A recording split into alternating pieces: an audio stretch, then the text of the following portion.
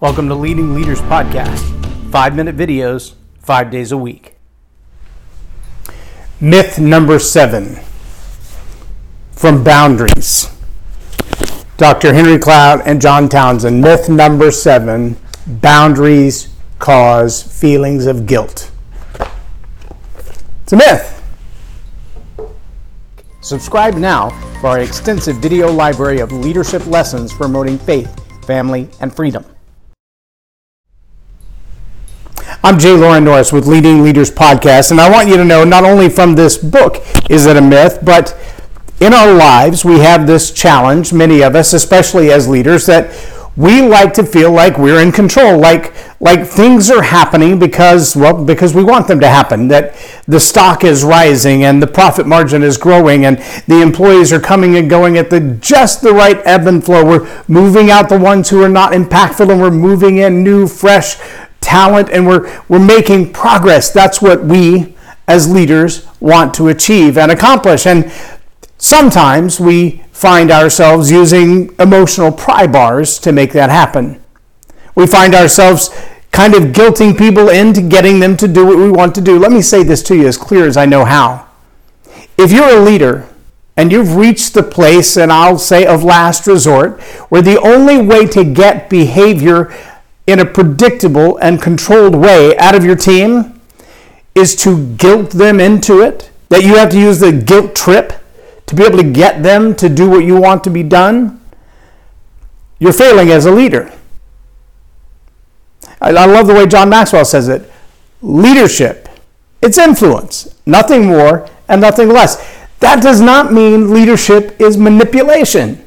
It doesn't mean that you've got to cause people to feel guilty because they're not getting the results that you want or doing the specific behavior that you want. Usually you'll see those relationships between guilt tripping and micromanaging.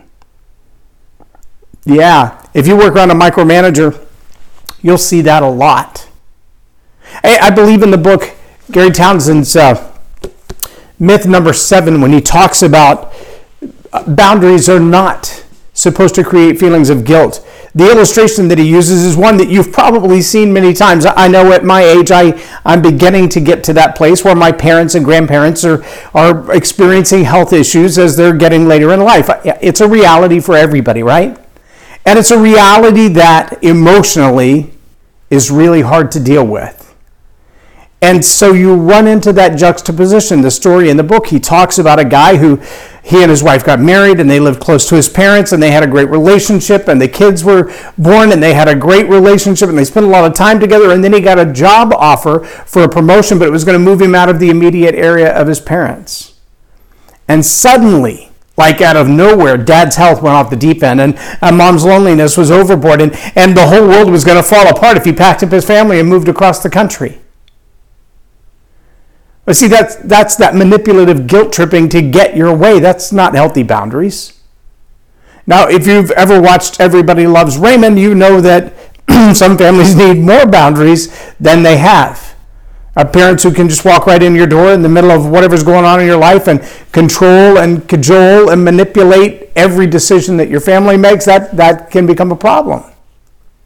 But so can using distance to manipulate the relationship one way or the other, or using the threats of health or the threats of certain behavior. And yes, narcissists do that sometimes, and yes, leaders do that sometimes, and yes, spouses or teenagers will do that. I mean, we've all seen the kid that yesterday was, playing all day long and out with their friends and wanted to stay out past their bedtime and push the curfew and the whole 9 yards, and then the next day for school they're like dying over some disease that no one's ever heard of before. My football coach used to call it lazyitis. It's a really horrible disease, lazyitis. It seems to infect people when there's hard work to be done. But it's the same kind of guilt tripping and manipulation, the way of getting what you want by predicting the outcome and controlling the outcome because, you're not going to let anybody do anything else. Listen, if you're a leader at any level who uses that kind of guilt trip and manipulation to control or predict the outcome, you're failing as a leader. You need to find ways to influence people, to motivate people, to inspire people to do the work that needs to be done, to commit to themselves and commit to the team, commit to the organization to finish the tasks at hand because they're motivated to do so internally. Because they feel like a win for the team is a win for them. And you'll do that better by demonstrating their success and acknowledging it every single time. It's a whole lot easier to applaud someone who's done a great job than to manipulate someone who hasn't yet done the job. It's a whole lot easier to recognize someone who you genuinely appreciate than it is to cause someone to do what they don't want to do. Let me say it one more time. If you as a leader have reached the place where the only way that you can control or predict the outcome of any event or relationship is through guilt tripping, you're failing as a leader. Get some help. A 360 assessment would be a great idea. I'm J. Loren Norris with Leading Leaders Podcast for Tell It Like It Is TV. Have a blessed day. Leadership team. If attitude is going to have a deep impact on your business and bottom line, make it a positive attitude with a positive impact. Visit jlorennorris.com/attitude hack